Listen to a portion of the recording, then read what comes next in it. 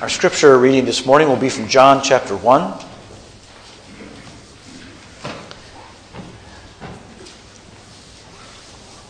John chapter 1, and I'll read verses 1 through 18. This is on page 1058 in the Pew Bible. 1058.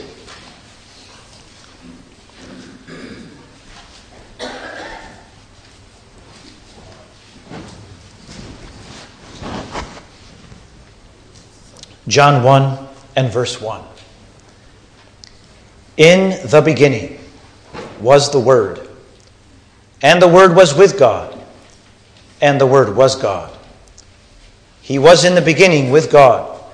All things came into being through him, and apart from him nothing came into being that has come into being. In him was life, and the life was the light of men. The light shines in the darkness, and the darkness did not comprehend it. There came a man sent from God, whose name was John. He came as a witness to testify about the light, so that all might believe through him. He was not the light, but he came to testify about the light. There was the true light, which coming into the world enlightens every man. He was in the world, and the world was made through him, and the world did not know him. He came to his own, and those who were his own did not receive him. But as many as received him, to them he gave the right to become children of God, even to those who believe in his name, who were born not of blood, nor of the will of the flesh, nor of the will of man, but of God. And the Word became flesh and dwelt among us.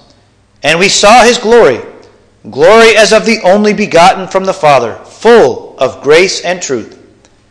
John testified about him and cried out, saying, This was he of whom I said, He who comes after me has a higher rank than I, for he existed before me.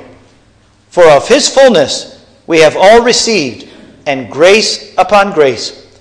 For the law was given through Moses, grace and truth were realized through Jesus Christ. No one has seen God at any time. The only begotten God, who is in the bosom of the Father, he has explained him. So far, the reading of our scripture this morning. Dear congregation, in the morning services, we've had a taste of the book of Ezekiel. We've learned different lessons that we can learn and glean from the prophet Ezekiel. And this morning, I turn now to a new series of messages then on these first chapters of the book of Genesis. Now, we didn't read from Genesis, and I'll explain that shortly, but I would like to consider with you some of the issues and teachings that God has for us in the book of Genesis. Some of this comes from the fact that my family and I just recently took a vacation to the Ark in Kentucky and the Creation Museum there. And you know that the whole premise of that institution there is answers in Genesis, right?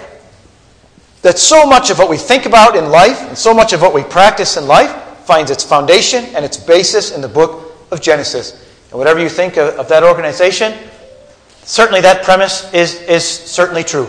Answers in Genesis. There are so many answers that we find. Almost every issue we trace back to the book of Genesis. Now, as I begin this series, I do it with some hesitancy. In fact, I do it with a request, congregation, that you'd pray for me, that I would be able to explain these things clearly. There are deep, deep truths and also very controversial issues. And I never want to steer around those. I think you know me by now that I really don't want to steer around those issues and act like they're not there, but to face them and to do so always in submission and in dependence upon the Word of God and the Spirit of God, our teacher. And so with that, I would like then to begin our study of the book of Genesis.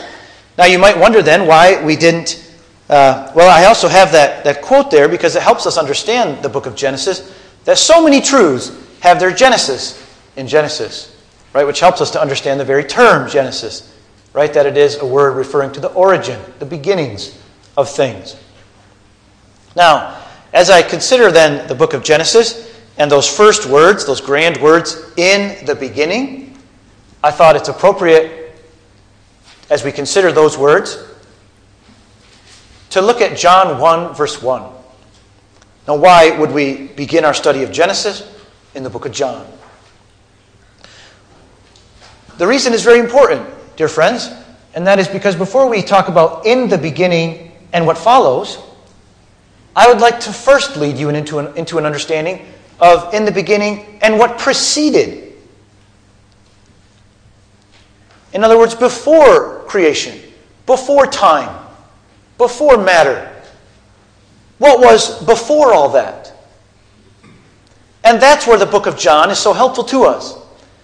Because Moses, in Genesis 1, verse 1, gives us in the beginning and then forward, and then what follows. Day 1, day 2, day 3. But John, the author of John here, actually takes us before that. Because he takes us into the beginning, but looks backward at what went before that. Moses takes us from the beginning forward. John takes us from the beginning backward. And hence the title of the sermon this morning, Before the Beginning. Before the Beginning. So we begin our study of Genesis in the first verse of the book of John. So we won't look and say much about the book of Genesis today, but especially to focus on these words in John 1 and 1, verse 1, and the other scriptures that also speak to us about what was before the beginning. Well, in this verse that we are looking at then, you see in verse 1, in the beginning was. And that's why I say, congregation, that John is going to take us to the beginning and he's going to look backward. Because in the beginning, and then maybe I can slip that word in there, already was the Word. The Word was already there. Notice, dear friends, we do not read, in the beginning, the Word came to be. Do you see the difference? Not in the beginning, the Word came to be, but in the beginning, the Word was. The Word already was. The Word was already there, before the beginning. In fact, the next clause teaches us, and the Word was with God. Now, congregation, you talk about deep truths, right? It's like you can't even read 3 words in John 1, verse 1, and you're way over your head already, aren't you? It's just, here I am trying to scratch the surface of these truths, right? And, But at any rate, so in the beginning was the Word. The Word already was. Even though the word already makes no sense in this context, does it? Because time was not before creation. We have to use words and concepts that we can understand. You know, John Calvin said in his Institutes that God lisps to his children. He uses baby talk to his children, to us, so that we can understand just a little of what took place in his work and in his mind. But at any rate, let's continue then. So in the beginning, the Word already was, and the Word was with God. And if you were going to paraphrase this again, you might say, and the Word was face to face with God. It's not just saying, and the Word was with me, or with God, like we might say, my friend was with me that day, right? But it's more face to face. There's a intimacy there, a union, a relationship with God. And the Word was God. And now what do we do with that? And the Word was God. So, the Word was already in the beginning. He was with God in this happy relationship, and we hope to say more about that from the book of Proverbs, as you can see is the second point on the outline. And then we have this statement that you might say just completely, I hate to use this expression, but it kind of blows our mind, doesn't it? The Word was with God, and the Word was God. Well, if the Word is with God, and there's a relationship there, then that means there's a distinction between the Word and God. So when our text tells us, and the Word was God, it cannot possibly mean that the Word was God the Father, that they are the same person. And yet there's an identity there, isn't there? Now you see, congregation, how as the church reflected on these 3 words, the 4 words, the Word was God, years and centuries of reflection, out of which came our doctrine of the Trinity. And there is in some sense 3 persons, and yet one God. What does that mean? We don't know. We are up against the limits of our own understanding, aren't we?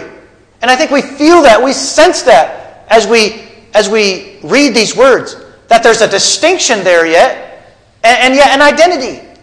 And the Word was God. Well, as we think about this question, what was before the beginning? Then we can say, at least based on these words, that there was God the Father. And again, already I'm using language, aren't I, from the church's reflection on these truths, because we say there's a Father, and there's a Son, and there's a Holy Spirit. And we have to adopt some kind of language like that to explain, or at least to articulate, not to explain, to articulate, to express in words this mystery that is before us. That the Word was God. This was the mystery then of what was before creation. There was God the Father, there was God the Son. And from other verses, we know there was God the Holy Spirit.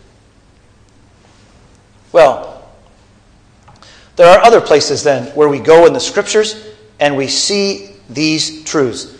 And this repeated phrase that you find in the Bible, the first point there on my outline, the foundation of the world. You will find that phrase repeatedly in the New Testament. Let me give you a few of them.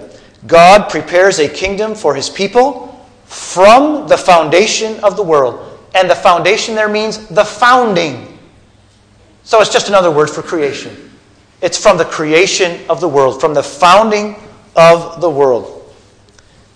Jesus says in His high priestly prayer, Father, I desire that they also whom You have given Me be with Me where I am, so that they may see My glory which You have given Me, for You have loved Me before the foundation of the world.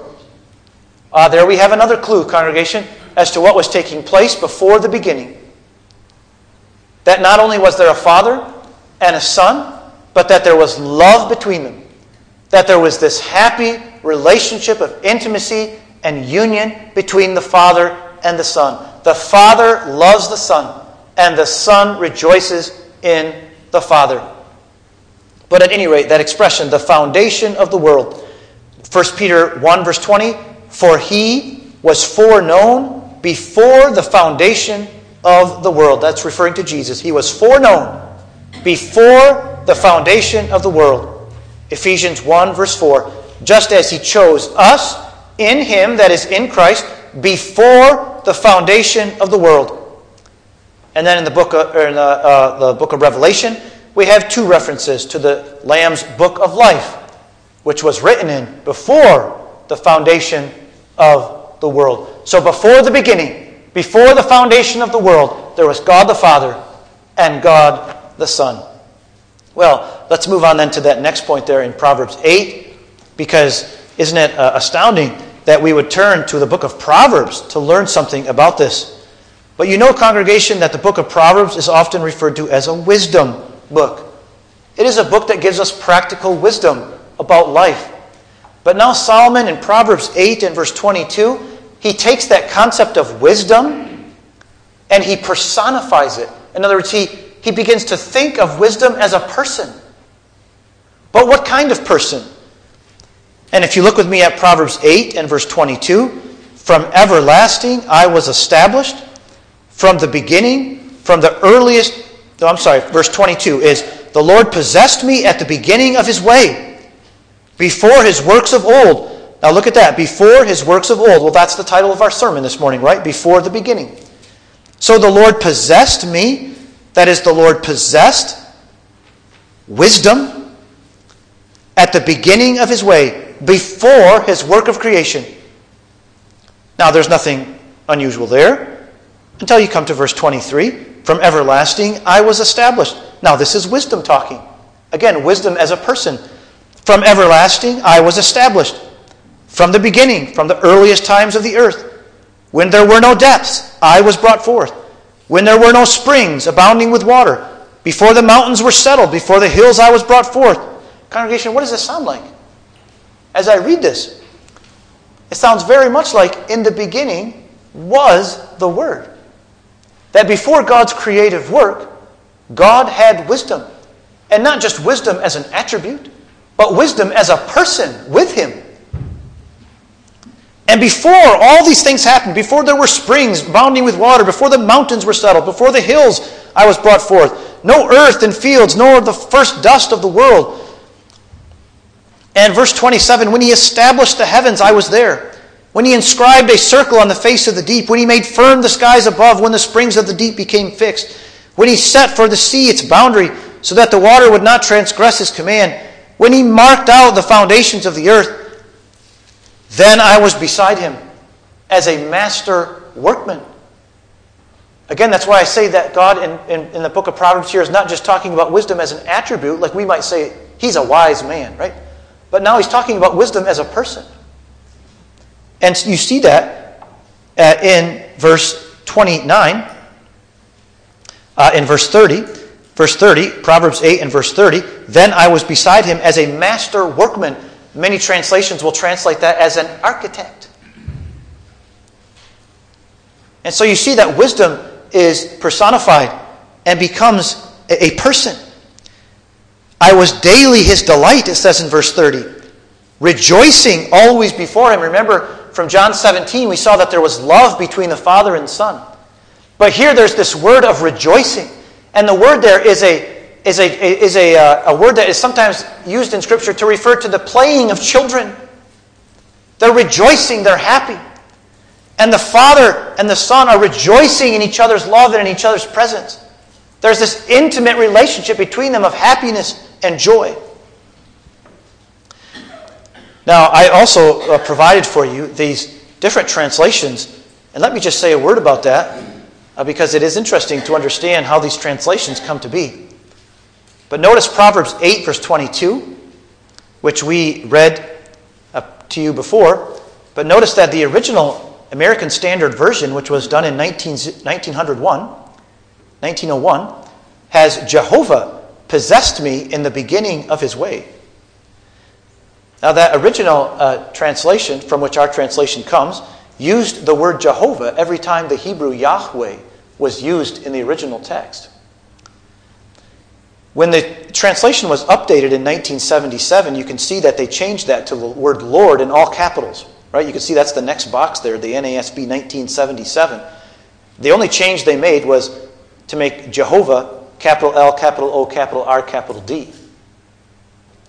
Everything else is the same. And then you come to the update that was done in 1995. Now, this is just interesting information. In 1977, the translators also stopped using the pronouns thee and thou, as was used in 1901. The ASV 1901 sounds very much like the King James Version, if you read it. But in the 1977 update, they stopped using the pronouns you, thee, and thou, except for prayers. In the NASB 1977, whenever there's a prayer, the older English pronouns are used, thee and thou. In the 1995 update, they got rid of those too, and now it was all you and your. But notice that in our text here, no change has been made. Now, lately, there's been an update to the NASB again in 2020, and you can see that now the translators have switched the Lord created me at the beginning of His way. So you see the change from the Lord possessed me to the Lord created me at the beginning of His way. Now, why did they do that? Now, that's interesting because you have actually in Hebrew a homophone. A homophone is a word that is pronounced or spelled the same but has a completely different meaning. Right? We have these words in English too. Right? They're pronounced or spelled exactly the same, but they have different meanings. And this is what these biblical scholars have discovered, that word possessed. And so they've changed, and actually most of the translations now have created me. Now you ask yourself, is that an improvement? And what meaning does that really give us when it says the Lord created me, that is wisdom, at the beginning of His way? And I have to say that I find that to be a profoundly puzzling How that's an improvement, I don't understand. Now, if the Word was created, that's fine. We don't change the Word of God. If it created is what it says, created is what it is. But again, if you have this option between possessed, which has a perfectly understandable meaning, right? That the Lord possessed wisdom, it was part of him, okay? Or that he created wisdom, which gives us the idea that at one point he didn't have wisdom, but then God created wisdom, which leads to a terrible idea. So I don't see that as an improvement. And I just bring this up because it's important, I think, that we read these translations with understanding. The NASB 2020 also made other improvements, no doubt. You'll also know that the 2020 version brought in the gender-inclusive language, so that when the Bible's talking about brothers, the NASB 2020 will now say brothers and sisters. Now, I could say much more about that if you like sometime. But again, I did want to bring that to your attention as I noticed that in my study. Now, the important point for us then is that what you have in John 1, verse 1, in the beginning was the Word, right? You can see how that takes its line of thinking directly from Proverbs 8, verse 22 and following, where God talks through Solomon that before the beginning, before the foundation of the world, God had wisdom. He possessed wisdom, not as an attribute. Yes, he does have it as an attribute too, but as a person that was with him, and they were rejoicing in each other's presence. Very clearly, isn't it, that we have a reference then to God before the beginning. And then we have the summary here. And I love this quote from Arthur Pink. In Arthur Pink's book, The Attributes of God, the very first chapter is called The Solitariness of God. And congregation, that's really what I want to bring before you this morning, is to think about God before there was anything else. Read this quote with me if you would. There was a time, says Pink, if time it could be called, when God, in the unity of his nature, though subsisting equally in three divine persons, dwelt all alone. In the beginning, God. There was no heaven, where his glory is now particularly manifested. There was no earth to engage his attention. There were no angels to hymn his praises. No universe to be upheld by the word of his power. There was nothing, no one, but God. And that not for a day, a year, or an age, but from everlasting. During a past eternity, God was alone, self-contained, self-sufficient, self-satisfied, in need of nothing. Had a universe, had angels, had human beings been necessary to him in any way, they also had been called into existence from all eternity. The creating of them when he did added nothing to God essentially. He changes not. Therefore, his essential glory can be neither augmented nor diminished. I love that quote. I love that quote.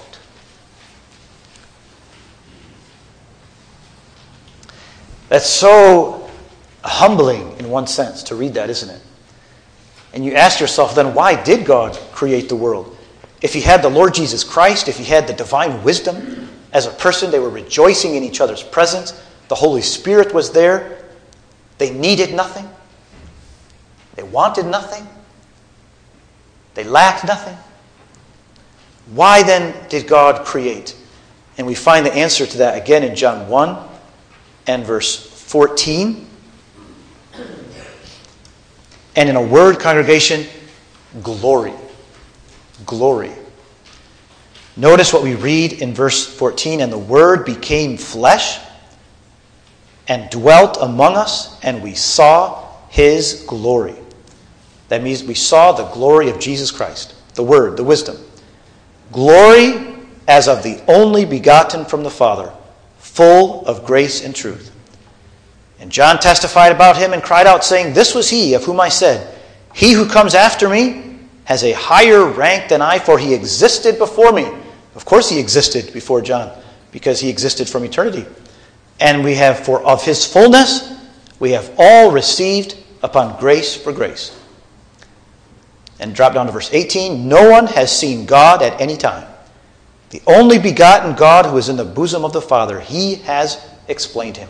Congregation, and again I tread very carefully here. But why did God create? Not because he had to. Not because he needed something. But just that his glory might overflow. And that other people might see it.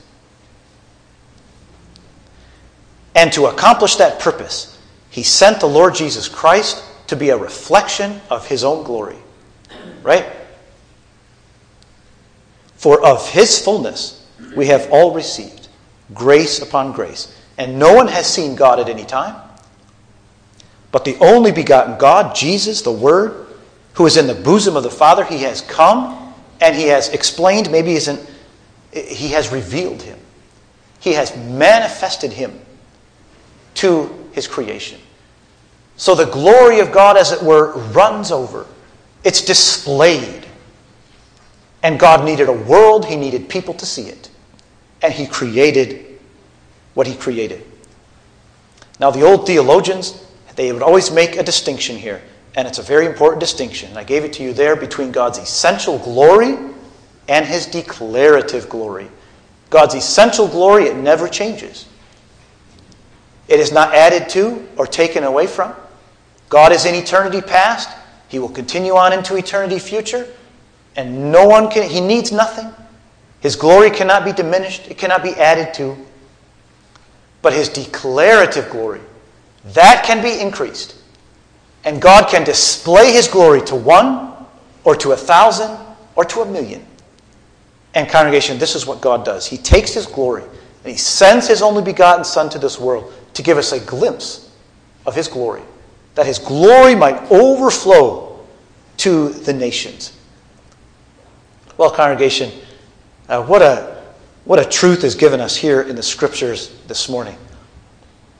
And I begin my points of application by that question, does God need us? And you know, I smile as I explain this because there's something so beautiful about this. I know that many people would find this offensive or insulting, but to the Christian, it's just pure beauty. That God does not need us. You are not the center of the universe. Neither am I. Neither are any of us. You exist for God's glory.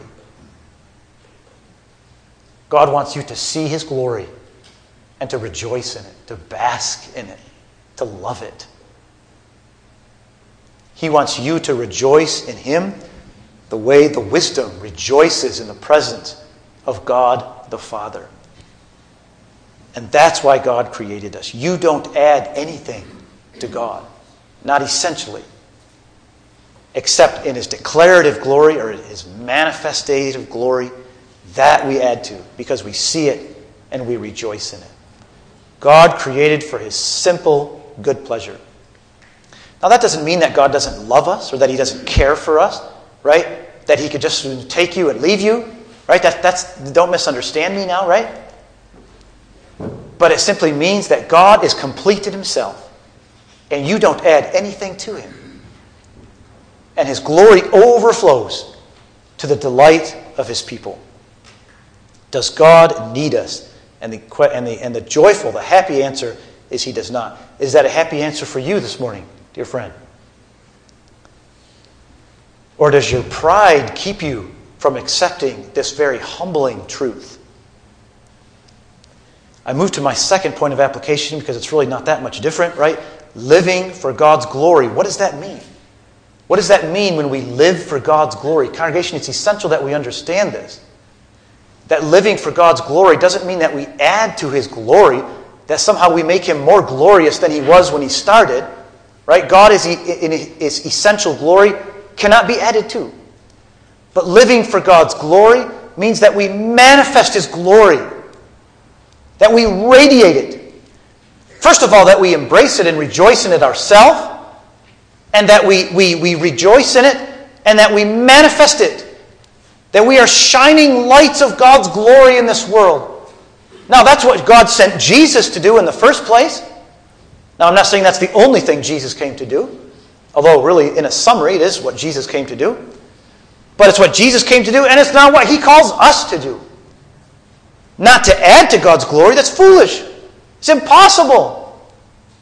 And what a happy thing that is, congregation, that God now calls us just to manifest it, just to declare it, and to bring other people to see it. The old Westminster Shorter Catechism says, what is the chief end or purpose of man?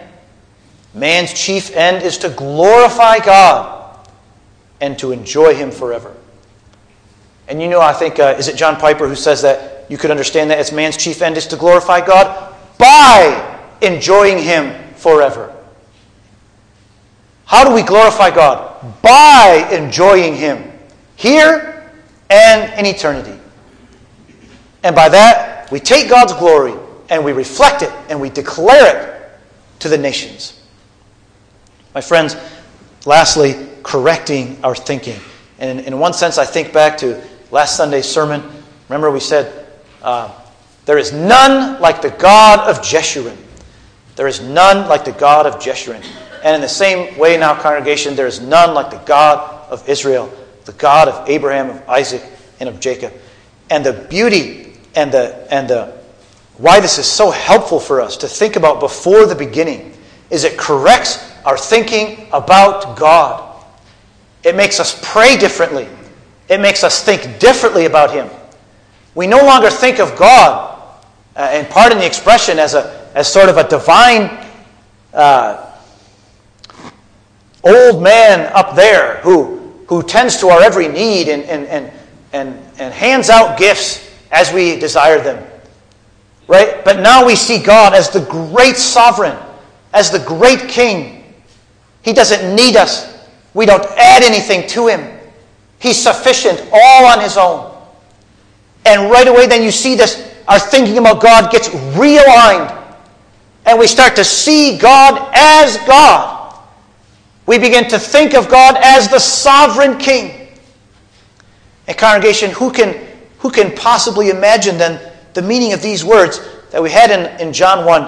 When we think of who God is, the sovereign king, all sufficient, and yet we read in John 1 verse 16, for of His fullness we have all received. That is, all believers have received. That majesty, that immensity. And now He comes down, and of His fullness we receive.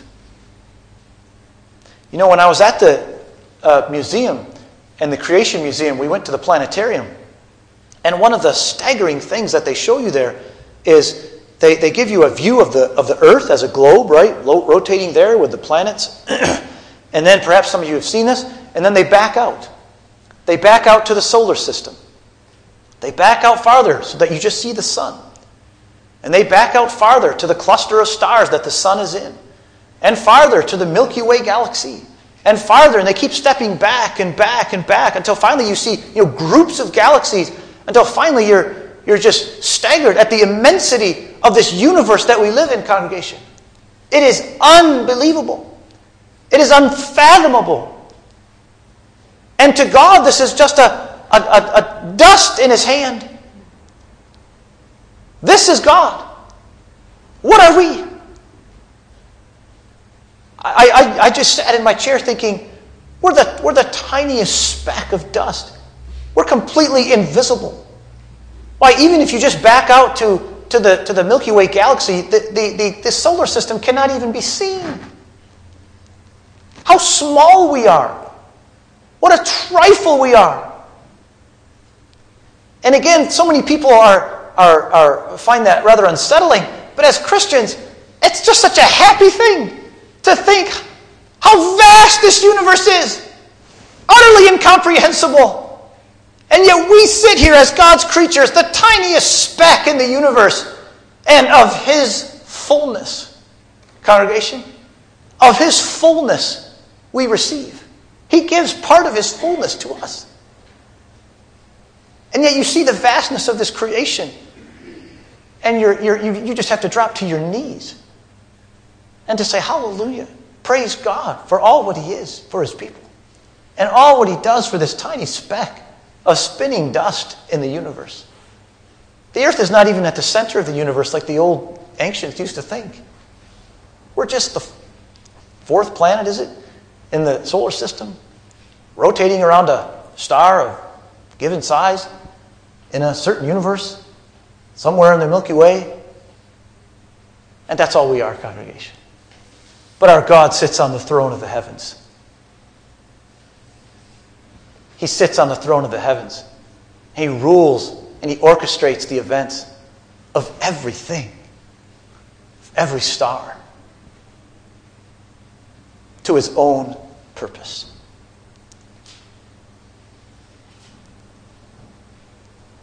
Sometimes you just have to be quiet and to reflect on what that means. And what a comfort that can give you too, to the bulk of the family as you think of your beloved husband and father being taken from you. That the God who sits in the heavens saw His child and took him to Himself. Whatever that means. Glory to God in the highest. I won't read that quote to you from A.W. Tozer. I've brought that quote to you before, but you can read that on your own. It's a beautiful, beautiful quote. And it talks about correcting our thinking about God. But may God bless these words to us, congregation. Let us pray. Lord, we are staggered at how small we are. And I pray that as we leave this building today, that we would taste and experience and feel something of how small we are and how great You are.